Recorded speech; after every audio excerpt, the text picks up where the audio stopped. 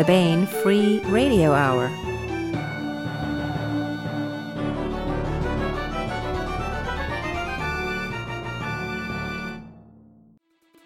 On the podcast, events conspire against time travelers trying to skip years ending in 7 and 9. Cranberry jump drives and space-adapted turkeys. Plus, we continue with our complete audiobook serialization of David Drake's The Sea Without a Shore. All right now.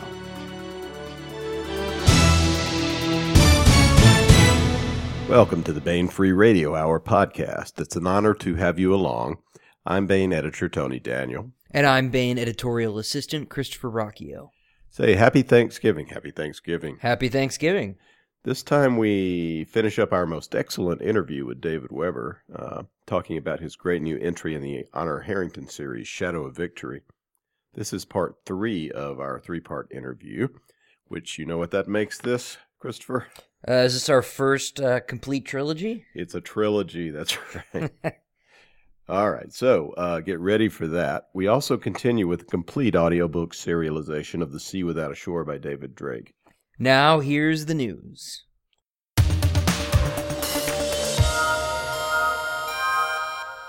Gobble Gobble Turkey Day and our favorite holiday in publishing arrive. Of course, I'm talking about Black Friday.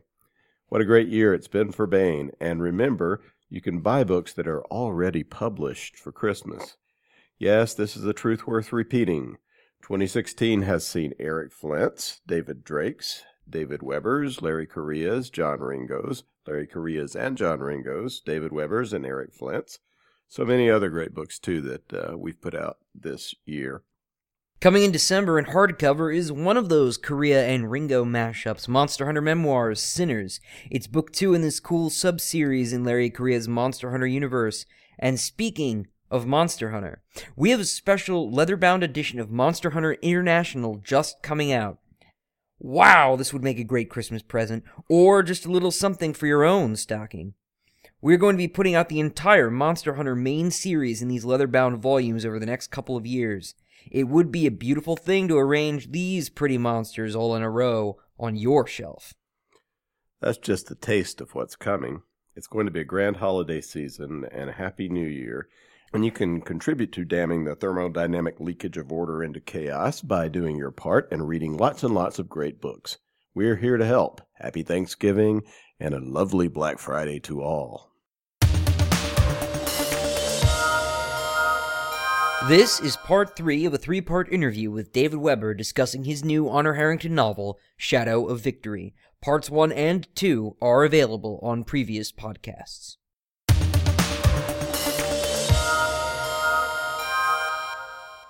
want to welcome David Weber back to the podcast. Hello, David. Hello, Tony. So David Weber is the creator of the internationally best-selling Honor Harrington series and the Honorverse.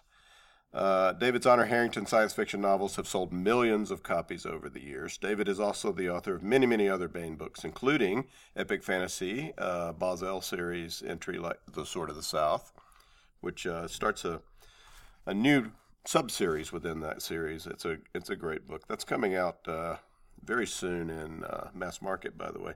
He's the co-author of lots of books, too, with Timothy Zahn and Thomas Pope.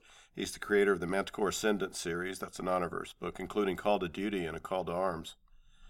And lately, with Joel Presby, he's continued his multiverse science fiction and fantasy blend series with Book 3, The Road to Hell. David has had, I think Marley counted, 28 New York Times bestsellers. And there are over 8.5 million David Weber books in print. The latest entry in the Honor Harrington series is a solo novel by David Weber. That book is Shadow of Victory and is now at booksellers everywhere. Well, speaking of your heroes, let's talk about a few of the Manticoran characters in the book, just to end with, perhaps. We have Mike Hinkie, the Admiral Goldpeak. Michelle, sorry. Yes. And I we have some lower level characters like Helen Zellwicki, who have a big part in the book. And we also have a really heroic woman in Sinead, Terekhov, right? Yeah, Sinead Terekhov. Yes. Oh, I see. I knew from the time that I did Shadow of Saganami, I knew who Sinead was. Okay, I mean, I knew who she was, not just it's a name here. And I hope that the readers got a feel for that in the opening sequence with her husband Avars, where he's having the nightmare, and he awakes from it, and how she's helping him deal with it and his reaction to it. But she does several things in the book. In addition to being the character that she is, if the reader looks carefully, they will discover that she is directly descended from two of the characters in the Manticore Ascendant novels. Okay, so I just throw that out for anybody who wants to go look and figure out who it is. But she is one of my favorite characters in the book. I really like Avars, her husband. He gets a promotion, doesn't he? Oh yes, well he's going to get more too. I mean, he's good, but he also has originated. He's probably the two. Readers like to have, what are your favorite one-line comments out of the book's competitions? And the two that come in first and second place over and over again, they flip occasionally, are Shannon Foraker's "Oops," when she has just sent the code that blows up the 12 SS Super Dreadnoughts to protect her fleet commander and whatnot from political arrest and murder. And she sits back she looks up from her console as everybody else is staring at the display where these super dreadnoughts have just suddenly exploded. She looks up her shoulder and she says, "Oops." Okay, that's one of their favorite lines. But the other one is Avars Terekhov talking to the Solarian gendarme who's offering to murder 30 million prisoners if he doesn't back off and let them restore control of the planet. And he's just launched this kinetic penetrator that is going to completely take out this huge residential tower that she's in the middle of, and she doesn't know it yet. And he looks at her and he says, "Why is it that people like you always think you're more ruthless than people like me?" And she's still trying to figure out what he means when, poof, it blows her up. But I really like Avars. Avars is... he's somebody who has been very, very badly wounded, not just physically, but emotionally and spiritually, and who has in some ways come back from it stronger, and in other ways has not come back from it at all. He is a brilliant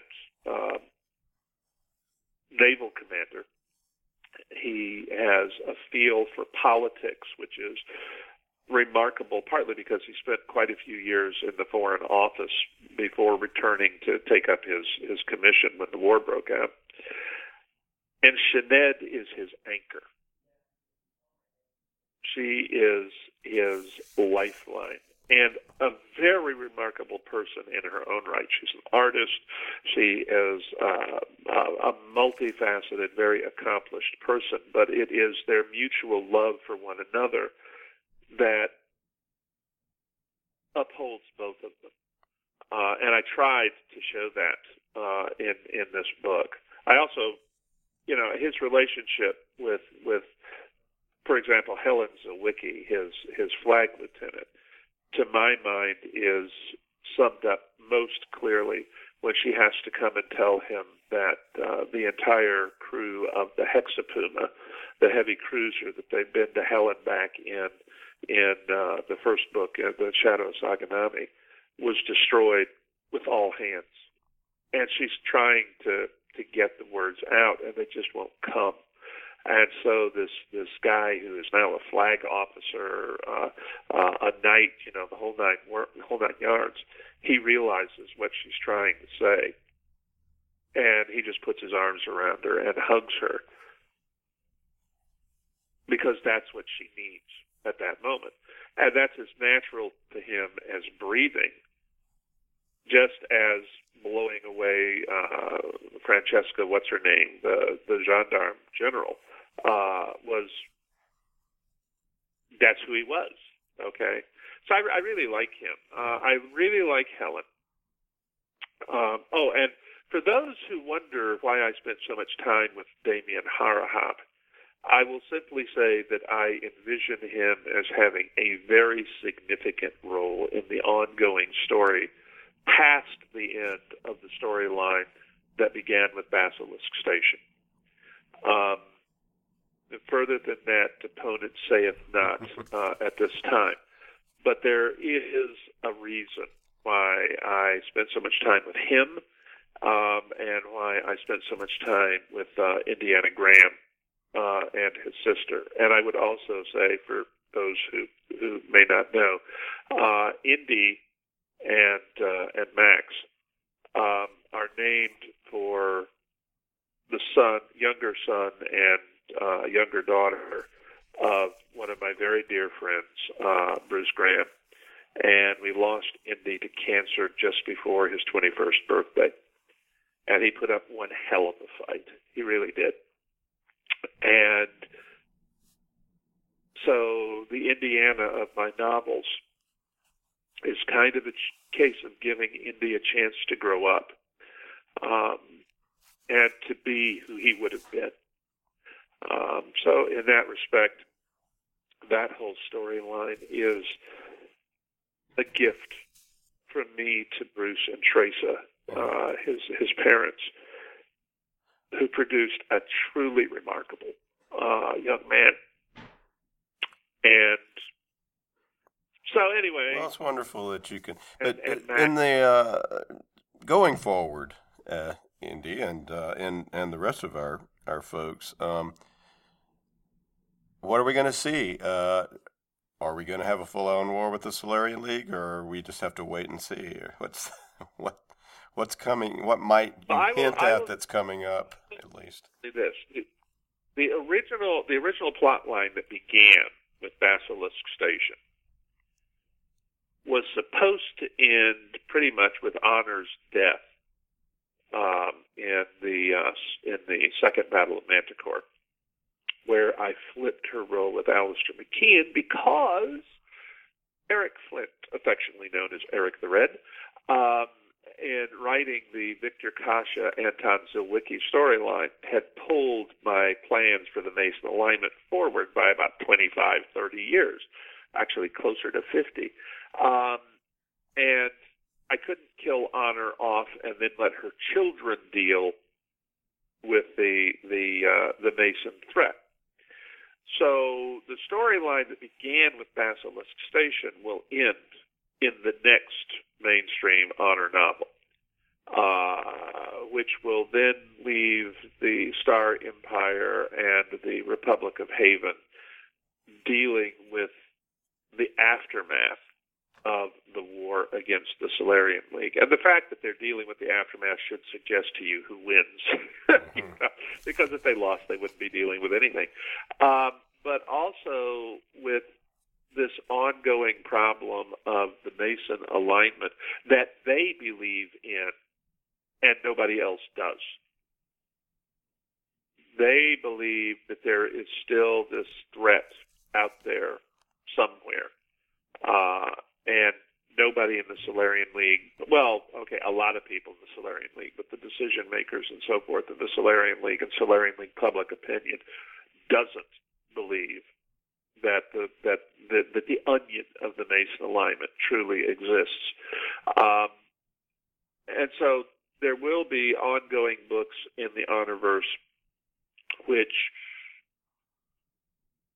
will probably deal with some of that thread, but it will also be a point at which I can go and write some of the other books that I've wanted to write in the Honorverse for a long time. For example, I really, really want to write the book of Alfred Harrington's military service. If you've read the short story / novella Beauty and the Beast in the last anthology, you know how Alfred and Allison Harrington met.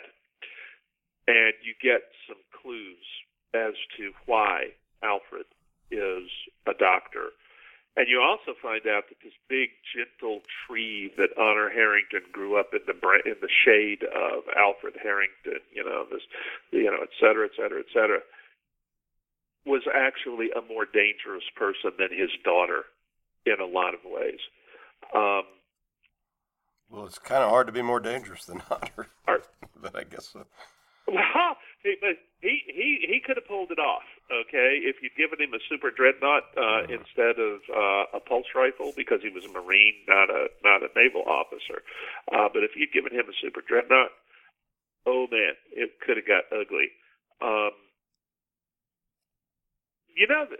Several points in the book, Honor has reflected on the fact that under slightly different circumstances, she could have been a monster, and she's right.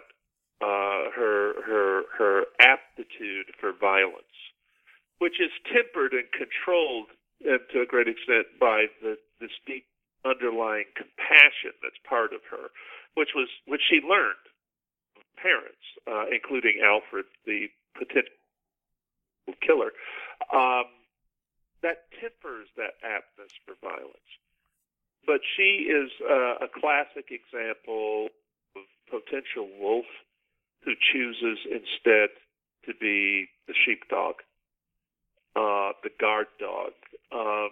She has found a way to invest her capacity for violence, her capacity to devise strategic plans, tactical maneuvers, to inspire her subordinates to follow her straight through the gates of hell, kind of thing, is put to a highly beneficial end. And I think that's critical to understanding who Honor Harrington is.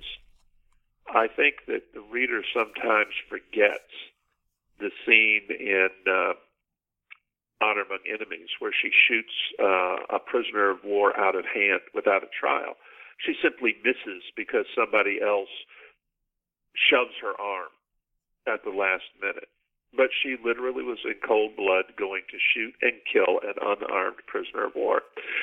And because the reader loathed this guy so much and knew he deserved to get shot so much, most of the readership is going, "You go, girl." You go. They don't recognize what to me is a fundamental part of that scene, which is that, as Hamish Alexander tells Honor fairly early in the books, it may be in Honor of the Queen, she has the defects of her virtues. Another way to put it might be that she has made virtues of her defects, but that capacity of hers for concentrated violence and for the coldly precise way she can go about it, those can be good things when they are channeled properly, and they can be awful things when they aren't. And Honor has pretty much succeeded in channeling them properly because of her parents and because of Nimitz, and now because of Alfred and Emily, and other people that she's known and loved along the way. But one thing that I was very insistent in my own mind about when I began this series was that there are consequences for the sorts of things that Honor has done and has had done to her. Consequences in scars that you acquire. I mean, in Flag in Exile, she basically had a complete mental breakdown that she's recovering from. I don't know that, I'm not sure how many readers remember that. Honor has paid a horrible price to get to where she is in the books. And I think the thing that makes it even more horrible from her perspective is that faced with the same decisions, she'd make them the same way a second time because it's who and what she is. And I'm sure that's a cheery note. On Well, I think that a nice reflection on honor is an excellent way to close. So let us do that if you're okay with I'm fine. what we've achieved. Yeah. All right. Well, the book is Shadow of Victory by David Weber, and it's now out at booksellers everywhere. David, thank you so much for once again being with us on the podcast. Oh, thank you for having me.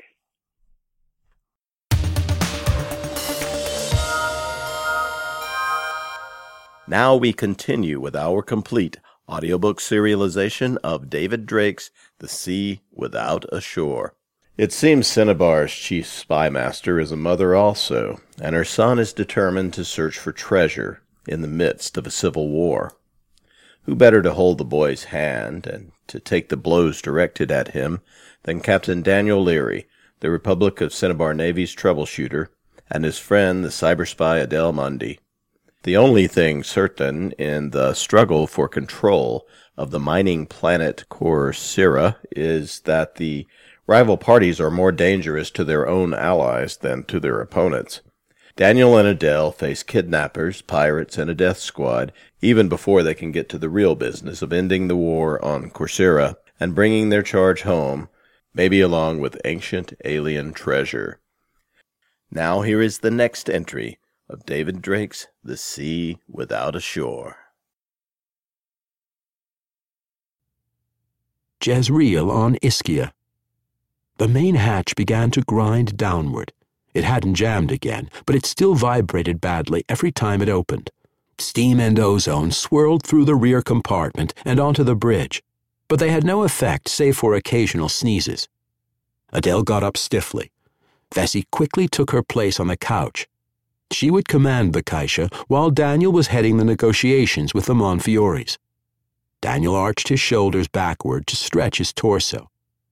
"Time to meet our hosts, I think," he said. Hogg grunted, his hands thrust deep into his pockets. Tovera said nothing, but her eyes flicked to Adele and away. The last member of the negotiating team was Cazalet, who stood stiffly by the hatch to the stern compartment. He wore new utilities which, for a spacer on a tramp, were dress clothes. He had the business expertise which the task required, though he had admitted that he was uncomfortable bargaining for lives. Adele wasn't sure how long she had been sitting at the console. That was the beauty of losing herself in work, of course. It took her from a world of human realities to one of information, which was much more to her liking. Aches and stiffness were far down the list of aspects of the real world which she found uncomfortable. "6," said Corey.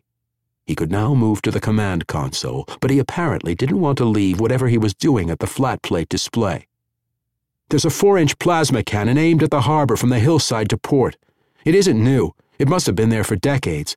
And it isn't netted into the defense computer, so I can't switch it off." "Officer Mundy?" said Daniel. He grinned. Does he know, or is he just guessing? "There is an icon on our displays beside the gunnery lockout," Adele said. "If it is activated, and I don't expect that to happen unless I do it, the power goes out in the Jezreel community. The cannon has a backup generator, but that will not switch on." "Thank you, Officer Mundy," Daniel said. Lady Mundy, I think, for this purpose. Please walk beside me down the ramp." Adele nodded and followed him through the hatch. The rest of team fell in behind. The spacers in the rear compartment held submachine guns and stocked impellers. Apparently, the order that the crew shouldn't carry guns outside had convinced them to be armed while still on the freighter. Heaven help us if Evans starts shooting. Daniel stepped close to Wochins and whispered something, then strode toward the entry hatch without the pause Adele had expected. She hopped after him to catch up so that they stepped onto the ramp together. Behind them, she heard the bosun bellow, "All right, sissies, hand your guns to Hale right bloody now and she'll unload them. Then slide them back into the arms locker, got it? Now." "Some risks," Daniel said, "are unavoidable. Being shot in the back by your own people shouldn't be one of them." The sunlight was pleasant. Adele didn't usually have an opinion about landscapes, but Jezreel seemed, well, nice. Most harbors were cesspools, literally. Ships emptied waste into the water, and often the city's sewers drained into it. The plasma exhaust from ships landing and lifting incinerated the floating organic materials and mixed the smoke with steam to form a thick miasma. The flow from upstream must flush the pool constantly, said Daniel with approval. He must have been thinking the same thing that Adele was. And of course, there hasn't been much movement through Jezreel because of the slowdown in trade. A delegation of 4 locals waited at the head of the floating pier, which they had extended to the Kaisha's starboard pontoon. They looked grim-faced, but they weren't obviously armed. The 50 or more men whom Adele could see among the houses up the slope from the harbor, and about half the similar number of women, did carry guns openly. The buildings themselves had walls of cast concrete and roofs of structural plastic, but gardens and window boxes softened their appearance. Rather a pleasant little community, Daniel remarked cheerfully as they walked down the ramp. I'm sure that you and I can work matters out with them. You always think that, said Adele. And I've always been right, said Daniel. Well, I've usually been right. In a louder voice he said, Gentlemen, I'm Captain Leary and this is Lady Mundy, both of Cinnabar. We're here to talk about the Corsairian envoys whom you're holding.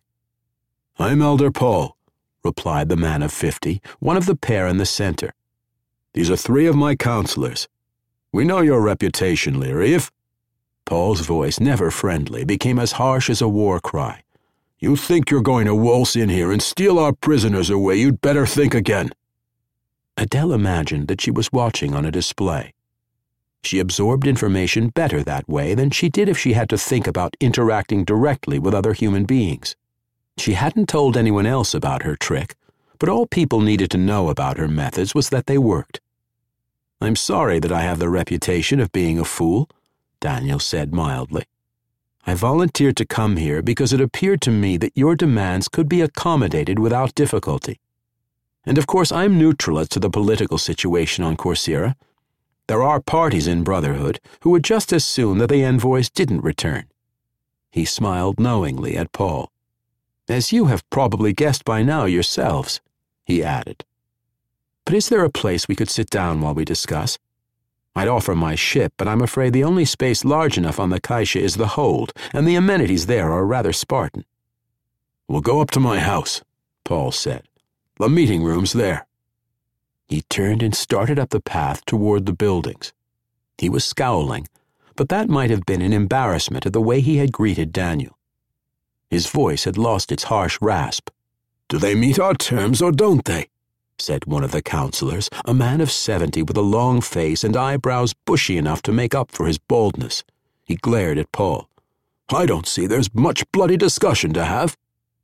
I believe we can accommodate your requirements, yes, Daniel said, as though the question had been directed to him, as it should have been, Adele thought. But, Commissioner, matters must be much simpler here than they are back on my family estate, if you believe that a negotiation like this has a yes or no answer. Lewis, snapped the elder Paul, if you think this meeting's a waste of your time, why don't you go mind your corn and the rest of us will talk to these parties from Cinnabar? The old man looked aside. In a low voice he said, My corn's doing just fine, same as it's done since before you was born, Paul Monfiore. The path led past a group of men, one of whom was missing his left leg below the knee. Most were tattooed. The name Schliemann on a biceps between a pair of nymphs was probably the RCN heavy cruiser of that name. Good morning, spacers, Daniel said, nodding pleasantly. A few muttered, Sir, and one even attempted a salute. They shifted their bodies so that the carbines they carried were less obvious. A pair of women sat on the front stoop of the house nearest the harbor. One was knitting while her younger companion suckled a baby. The older woman tugged her ball of pale blue yarn a little to cover the butt of the service pistol in her knitting basket. Adele supposed she might have followed Daniel's lead and said something friendly to the woman, but she had no more experience with that sort of small talk than she did with knitting. She prepared to nod crisply and pass on. On New Year's Day, Adele's mother had distributed gift baskets to the wives of Popular Party workers. When Adele turned 12, Esme Rolfe Mundy had decided that they would hand out the baskets together. Adele had been a quiet, if not precisely dutiful daughter, but her refusal to undergo that experience had finally convinced even her mother. Perhaps I should have viewed it as a learning experience, which would aid me in my RCN career, Adele thought. She smiled, and the two women smiled back. The elder Paul turned toward a house halfway along the road into which the path expanded. Its frontage was about the same as those to either side, but it had been dug farther back into the hillside. A young man with Paul's features pulled the door open and held it as the elder and counselors, then the Cinnabar contingent, entered. There was a cloakroom to either side of the front door. Past the door, in the partition wall, was a meeting room with chairs for 50 people to sit. The seats were full, and there seemed to be nearly as many others standing. Even so, it was only a fraction of Jezreel's adult population. Paul led the way down the central aisle toward the dais. There were 6 folding chairs, identical to those on the floor of the hall. Paul and his counselors took the 4 in the middle. Adele hesitated. Daniel stood by the chair on the left end of the row and bowed Adele toward the other empty, making a courtly sweep with his right arm. Hogg and Tovera seated themselves on the edge of the dais, facing the audience with smiles on their faces. Adele sat down. Hogg looked crazed, and Tovera's expression was that of a demon. At least the audience was being given fair warning. I suppose it's up to me to kill the 4 on the dais, Adele thought. Though Daniel will certainly be knocking heads together if the Monfiores decide to attack. The idea made her smile. That in turn made her wonder whether she more resembled Hogg or Tovera. She smiled still wider. If the audience was a fair sample, people in Jezreel were tall and lanky, with a tendency toward red hair and long jaws. Adele took out her data unit but restrained herself from checking on inbreeding within Iskia's separate clans. Paul rose to his feet. "All right," he said. "We've been waiting for the Corsairian representatives. Here they are, only they're from Cinnabar. It doesn't seem to me that there's anything for us to talk about till we hear what they've got to say." He turned to look down at Daniel. "Captain Leary, you claim you're going to accommodate our requirements. Those were the words you used. Tell us how." Paul didn't use or need an amplifier. The hall had good acoustics, and Paul had apparently trained his lungs by bellowing across the valley or similar rural pursuits. Adele had nothing in common with the audience in this hall, but she suspected Daniel, or Hogg, or any other Bantry resident did. When Paul sat down, Daniel rose and reversed his chair. He put his right foot on the seat. With his hand on the chair back, he said, "Thank you, elder and counselors." He nodded toward them, then faced the audience again. "And thank you, citizens, for the chance to speak with you. I told the Corsairian Council that I was sure you and I could work matters out. Your elder," Daniel gestured toward Paul, though he didn't take his eyes and his smile from the audience, "told me that he knew my reputation. Well, I hope I understand you better than he understood me, because I think that you Monfiores are traitors and honest spacers, some of the best there are. I'm pretty sure I recognized some of my old RCN shipmates as I walked up from the harbor." I wonder if that's true. It was possible, certainly, and the underlying implication of the statement was true, that Iskia and Cinnabar had no quarrel with one another. "What the Monfiores aren't," Daniel said, raising his voice slightly, "is pirates, until now. And I believe that if you're offered an honest deal, you'll stop being pirates." The uproar in the hall was to be expected. The anger in it surprised Adele, though, enough that she held her left hand above her tunic pocket. They really don't think of themselves as pirates, she realized, and they certainly don't like to be reminded that what they did on Dace was piracy, by their standards as well as by Daniel's. "Everybody sit down," Paul said, rising to his feet. Daniel remained where he was. "Sit down and shut up. This is a business meeting, not a lynching." The room settled with the scrape of chair legs on the floor and the whisper of angry breathing. Paul turned to Daniel and said, "You're here to negotiate. Let's hear more of that and fewer insults." Daniel nodded pleasantly. "Iskia has been treated very badly in the past 2 years," he said. "By fate, certainly, but especially by the new government of Pantelleria. Among the things which haven't screwed you over, however, are the independent Corsairians."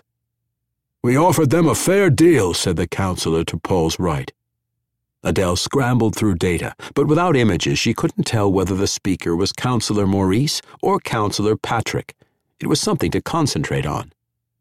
Yes, sir, you did, Daniel said, glancing over his shoulder and giving Patrick or Maurice a friendly nod. But it's a deal that they couldn't accept and still get the weapons they need to fight the Pantalarians. The same bastards who are screwing Ischia, and in particular screwing you, Monfiore's. You used to be able to trade with Corcyra at fair rates for both sides, not so? The councillors, including Lewis, nodded. There were murmurs of agreement from the audience. We need trade, Paul said. His voice was harsh, but he remained seated.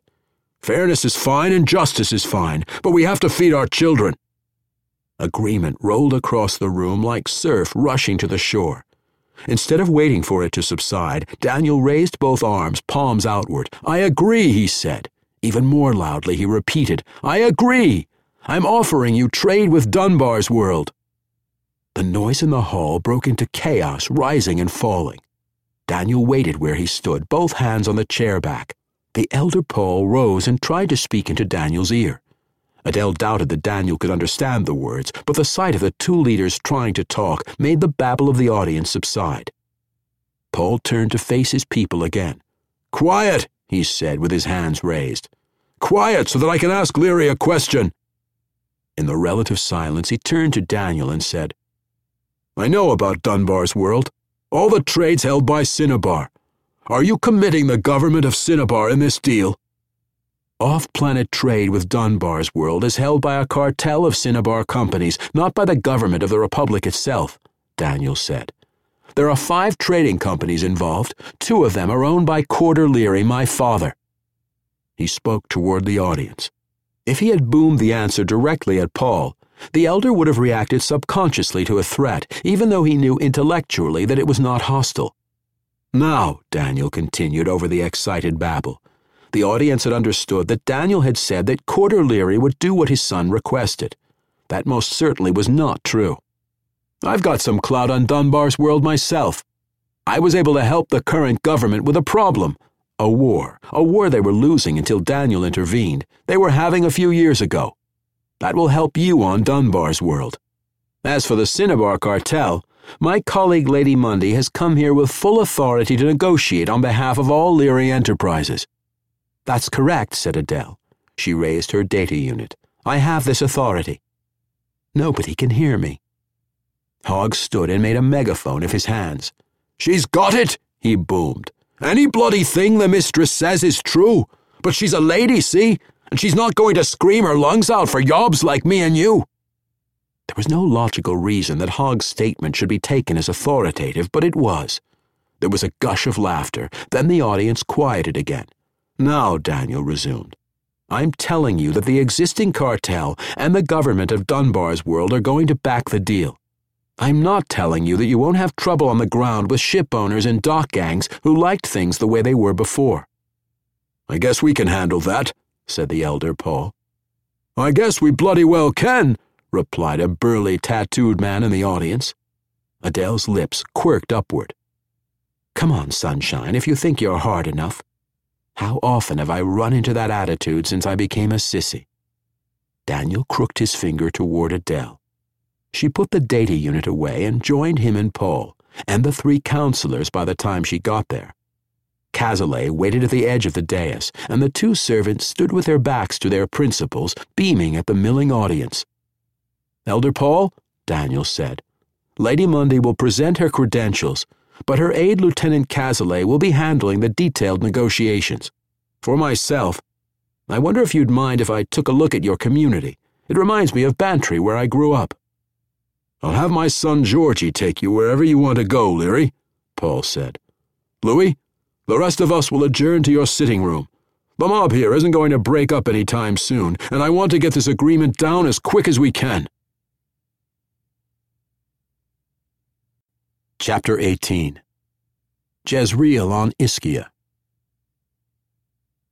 I'm Georgie, said the man who'd held the door of the elder's house when the delegation entered. My father said you wanted to see Jezreel? Daniel clasped hands with him. They were much of an age, but Monfiore was taller by a head and probably didn't weigh, Daniel thought ruefully, any more than Daniel did. "I'd like to get out of here," Daniel said, making a minute gesture, his hand close to his body, towards the locals clumping to chatter in the street outside the elder's house. "And frankly, I'd prefer to see some of the countryside rather than houses. Even very nice houses don't interest me very much." A number of the locals were watching them intently. A woman looked as though she were about to join them, but Georgie's glare thrust her back. She wore a floral bonnet and sashes of red and green crossed over a dull yellow dress. The cut of the garments was closer than those Daniel had grown up with.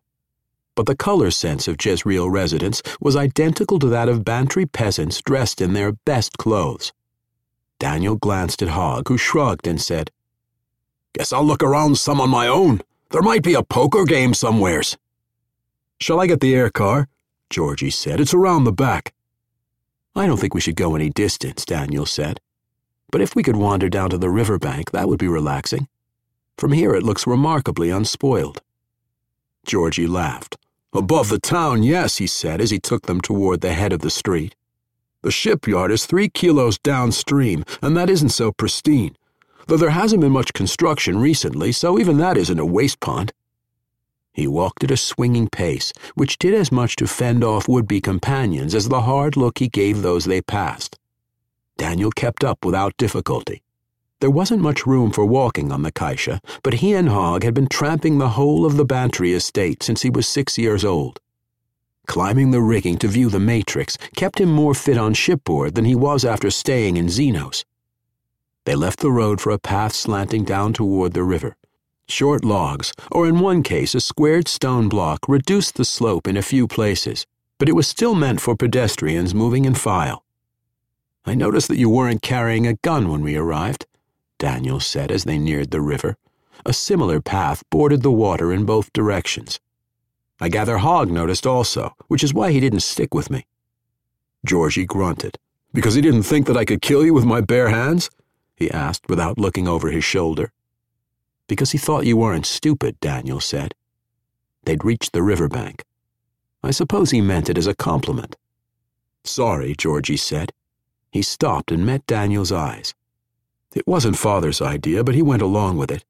Schweitzer said that we needed to put the fear of heaven into you right at the start, or you'd run roughshod over us." "Let's walk upstream," Daniel said, gesturing.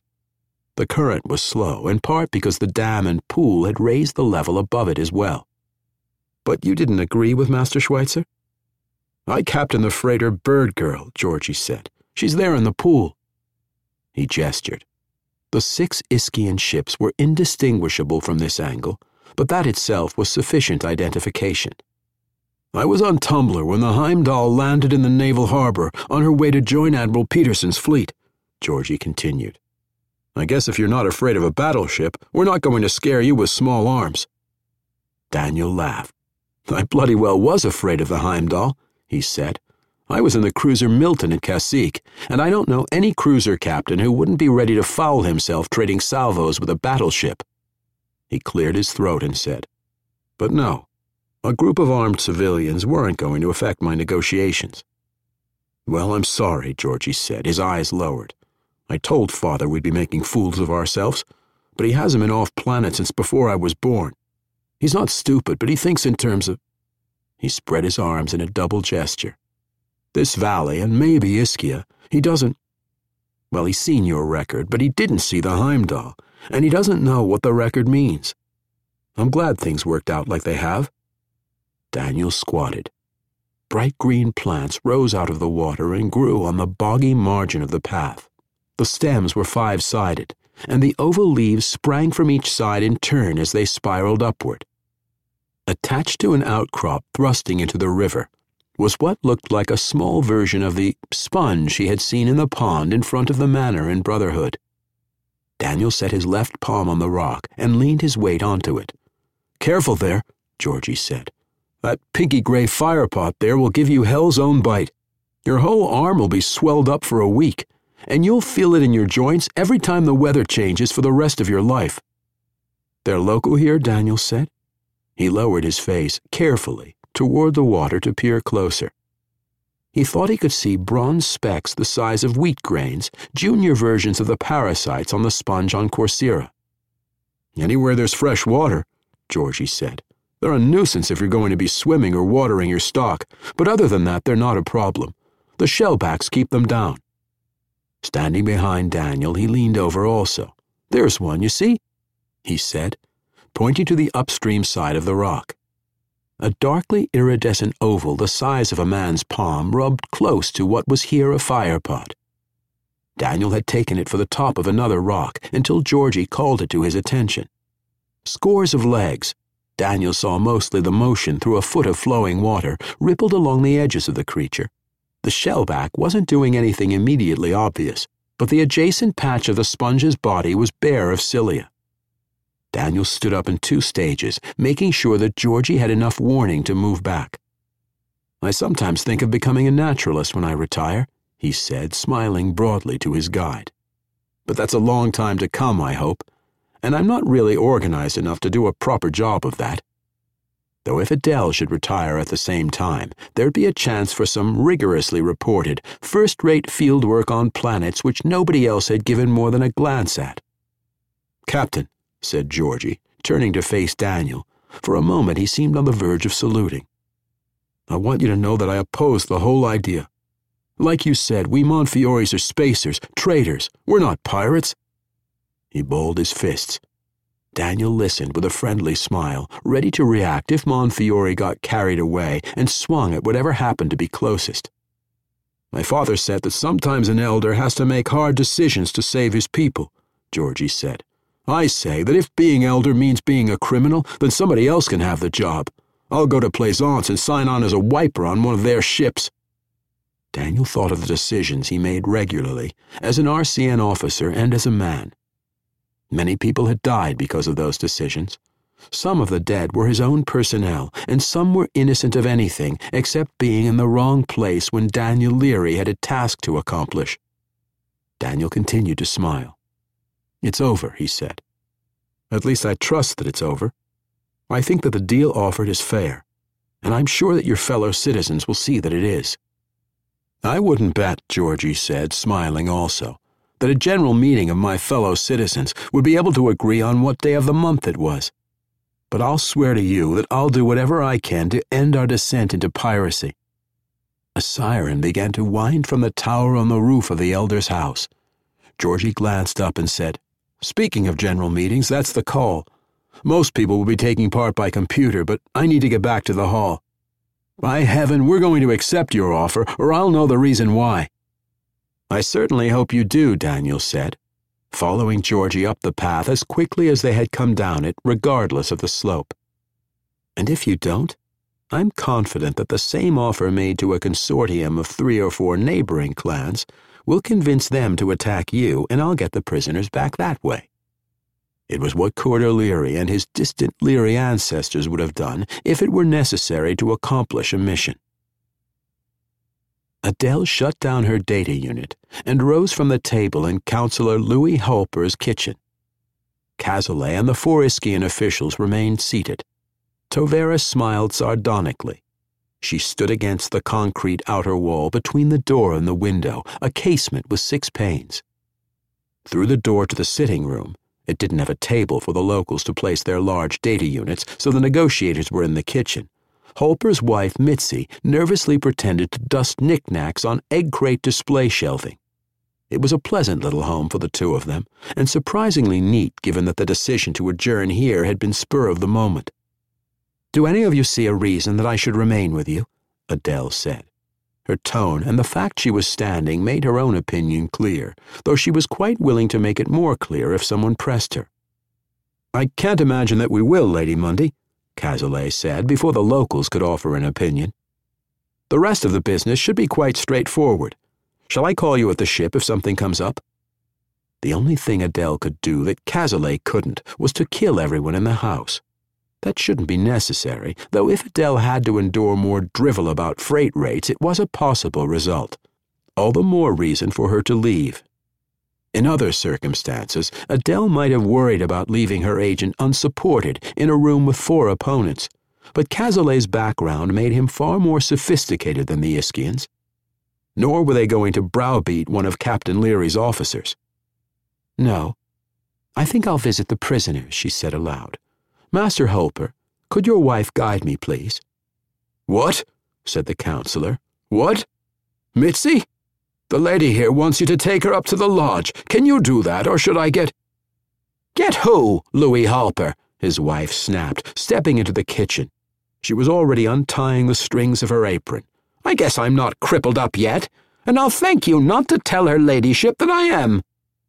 She turned to Adele and half curtsied, half bowed. Stepping to the outside door, she said, "If you'll come this way, it's just up to the top of the ridge." They went out in file, Mistress Holper in the lead and Tovera closing the door behind them. A score of locals, men and women both, waited in the street talking nervously. When they saw Holper and her companions, one called, "Mitzi, what's going on?" "That's for people whose business it is, Susie Lanes," Mistress Holper said. "Which isn't you nor me either one. You ought all to go home. I'm taking our visitors up to the lodge, and we don't need help doing that." Adele wondered how much political say women had on Ischia. That the elder and counselors were all men might be chance. 4 was a small sample. Still, she'd noticed in the past that the farther you got from the centers of civilization, the less likely you were to find gender equality. That didn't bother Adele particularly. It was simply data. In addition to taking a detached attitude about most things, she was always aware that the pistol in her pocket gave her the power of life or death over anyone who came within 50 yards or so of her. She smiled. There had been times where that was a surprisingly comforting thought. Stone steps at the back of the house led up to a track as substantial as the one from the harbor. It was wide enough for 2, so Adele chose to walk beside their guide. "We use the lodge for gatherings, you know," Mistress Holper said as she trudged briskly upward. "Weddings and the like, parties. It's a nice place. We treated your friends just as good as if they was our own." She breathed deeply and looked at Adele. "Your ladyship?" she asked. "Is it going to be all right? I know it's not my place to ask, but we've all been so frightened when we heard that Cinnabar was coming down on us. We should never have done it, we know that, but it looked like the only way, and that know-it-all Schweitzer, he kept saying it'd be fine. It'll be fine." She spat. "And where is our Darrell now?" she said. "Hiding in his own root cellar, I hear." "Captain Leary's offer is very fair," Adele said. "So long as your community wants peaceful trade, that's what you'll have." She wondered if she should have explained that she and Daniel didn't represent Cinnabar. Quite apart from the fact that the mistaken assumption was to the benefit of Daniel's position, Adele herself had the authority of the Leary enterprises. That wasn't precisely the Republic of Cinnabar, but Adele suspected that Corder Leary could move the Senate in any direction he chose in dealing with worms like the Monfiore clan of Ischia. "Oh, that'll be a blessing," Holper said. "You can't know what a blessing that will be." Because of the steep slope near the top of the ridge, they had been unable to see the lodge for some minutes. The paved track ended in a stone staircase to the right. When Adele started up the steps beside Mistress Holper, the lodge rose into view ahead of them. A husky man got up from a wicker chair as they approached. "Hey, Mitzi," he said. A long baton leaned against the side of the building, but he didn't have a gun. "Are you spelling me?" "These are the envoys, Phil," Holper said. "Heavens be praised, I think we're shut out of this filthy business." "I'm Lady Mundy," Adele said, since it didn't appear that their guide would think to introduce her. "With my aide. We're here to see the prisoners." The lodge had waist-high stone walls and louvered windows, closed at the moment, above them to the roof of structural plastic. It would be simple enough to break a couple windows and crawl out, but it couldn't be done without enough noise to alert the guard with the riot stick. "We treat them as nice as you please," Holper said as Phil opened the padlock, closing the chain which bound the handles of the double doors. "You'll see if they don't say that." "There isn't much reason for them to break out, is there?" said Tovera, eyeing the situation with her usual amused detachment. "Do they even know what planet they're on?" "Look, this was none of my idea," the guard said. "I'm just up here because I'm a citizen, you see." He threw the door open and stepped aside, turning his face away so that he didn't have to meet his visitor's eyes. Mistress Holper said, I'll wait here with Phil. Take all the time you want. I'll wait out here, Tovera said to Adele as she entered the building. Her smile might have been described as pitying, though pity was as difficult to associate with Tovera as love would be. I'm Lady Mundy from Cinnabar, Adele said, addressing the hostages. They must have gotten to their feet when they heard the door rattle. My colleague Captain Leary and I are here to secure your release. The details are being worked out now. The Monfioris must by now realize how badly they had miscalculated. Nonetheless, they were going to benefit from their piracy, their kidnapping. Adele had never been concerned about fairness. She had been born to privilege, then had spent a comparable length of time in abject poverty through no fault of her own. Both of those states were facts. Fairness and justice were matters for philosophers to discuss, not for librarians, and certainly not for politicians. Well, we've waited long enough, said the rather pretty young man who must be Penning Ulmer, aide to Mistress Tibbs of the regiment. The woman in a Pantalarian naval dress uniform, rather the worse for wear now, would be Lieutenant Angelotti of the Freccia, while the heavy-set man of 50 was Colonel Bourbon, despite his civilian clothes. Bourbon was the only one who mattered, so it was to him that Adele said, I'm afraid, Colonel, that the delay in our arrival is less surprising than the fact that we've arrived at all.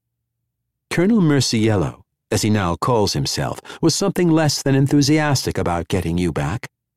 That bastard, Bourbon said, but he sounded more bitter than angry.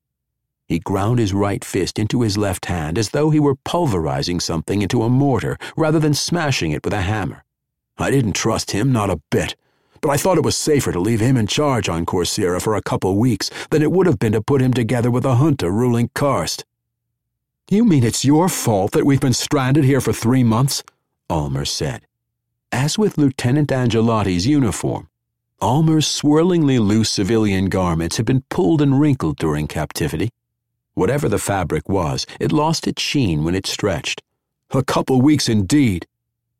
When can we go? Angelotti asked Adele. Her hands were pressed together unconsciously, making Adele wonder whether the lieutenant had a personal reason to want to be back on Corsaira. In Angelotti's case, and in most cases involving women of childbearing age, personal reason generally meant a sexual relationship. With men of a similar age, greed was an equally probable cause. As I say, there are details to work out, Adele said. It wouldn't hurt for you to get your luggage together now, because I'm sure that Captain Leary intends to leave as soon as we've made the arrangements. She supposed another person would have said that it would only be a short time. Logically, that was true, but there was no lack of evidence that most people behaved illogically at least some of the time. Luggage, Ulmer said. He tugged out the legs of his pantaloons with a theatrical gesture. We have nothing but what was with us in the hostel on Dace. We weren't allowed to get our baggage from the ship, meager as even that would have been. Ulmer turned to Colonel Bourbon. He said, You were probably right. The junta would have been more than willing to put Murciello in power on Corsaira if he offered them enough. And from what I've seen of Murciello, he'd offer everything anybody else on Corsaira had to get power himself. You and we have had our differences, Bourbon, but as between gentlemen. Ulmer is a fop and a petulant little prig, Adele thought, but he isn't a fool after all. Her respect for Mistress Tibbs, who had sent the young man as her agent, went up. Speaking for myself, Bourbon said, grinning wearily, I'd just as soon that Murciello had been cooped up here for the past 2 months. On the other hand, I would have tried to get him back, and who knows where that might have led. You've been successful in arranging for the missiles, then? Adele said. Oh, yes, Bourbon said. The price is steep, but we've spread the payments out over 25 years, and the junta finally agreed to take the payment in exemption from transport tariffs as soon as Corsaira is at peace again. While the Pantalarians are on the planet, we'll have to pay in copper delivered to Karst at our own expense. But I hope that a year, or at most 2, will end that. After the missiles arrive, of course. If I may ask, Lady Mundy, said Ulmer with an unpleasant smile. You said you and Captain Leary were from Cinnabar. What is Cinnabar's involvement on Corsaira? Not at all a fool. The Republic is not involved, Adele said crisply. my colleague and I came to Coursera in our private capacities on behalf of the transformationist community. When we learned of the situation regarding yourselves and the war more generally, we volunteered to negotiate your release ourselves." Almer pursed his lips. Before the question he was framing could reach his tongue, Tovera said loudly, "Good afternoon, Elder Paul." "That's the leader of the gang," Angelotti said, turning to the door as Adele opened it. Paul strode in, looking exultant. "Colonel," he said to Bourbon, "I apologize to you and your colleagues. We have wronged you. I have wronged you. But I hope that sometime in the future we will be able to make it up to you. For now, let me say that you are free to go. Captain Leary's ship waits in the harbor to carry you home." Colonel Bourbon picked up a small fabric case. He paused in the door long enough to clasp hands with Paul on his way past. Neither Almer nor Angelotti showed that courtesy, but then the Monfioris weren't really owed it. Adele and Tovera followed the former prisoners down the track. It would be good to leave Ischia, but Adele didn't feel the urgency that the Corsairans seemed to. "If we get off safely," she said to Tovera, "I'll consider this a job well done. If we don't," said Tovera, smiling again, "perhaps I'll have a chance to kill a few people. I win either way." "I'm glad you're showing a positive attitude," said Adele. They were both joking, in their fashions.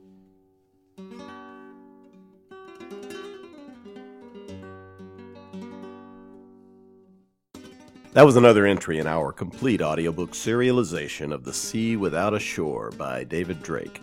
And that's it for the podcast. Thanks to Audible.com, to Christopher Rocchio, and to podcast theme composer Ruth Judkowitz. And the gentle rises of a milk chocolate sea strewn with gumdrop wreckage of a fleet that pushed the envelope of candy schooner technology to the edge of yumminess and beyond, plus a cosmic cornucopia of thanks and gratitude to David Weber, author of Shadow of Victory. Please join us next time here at the hammering heart of science fiction and fantasy, and keep reaching for the stars.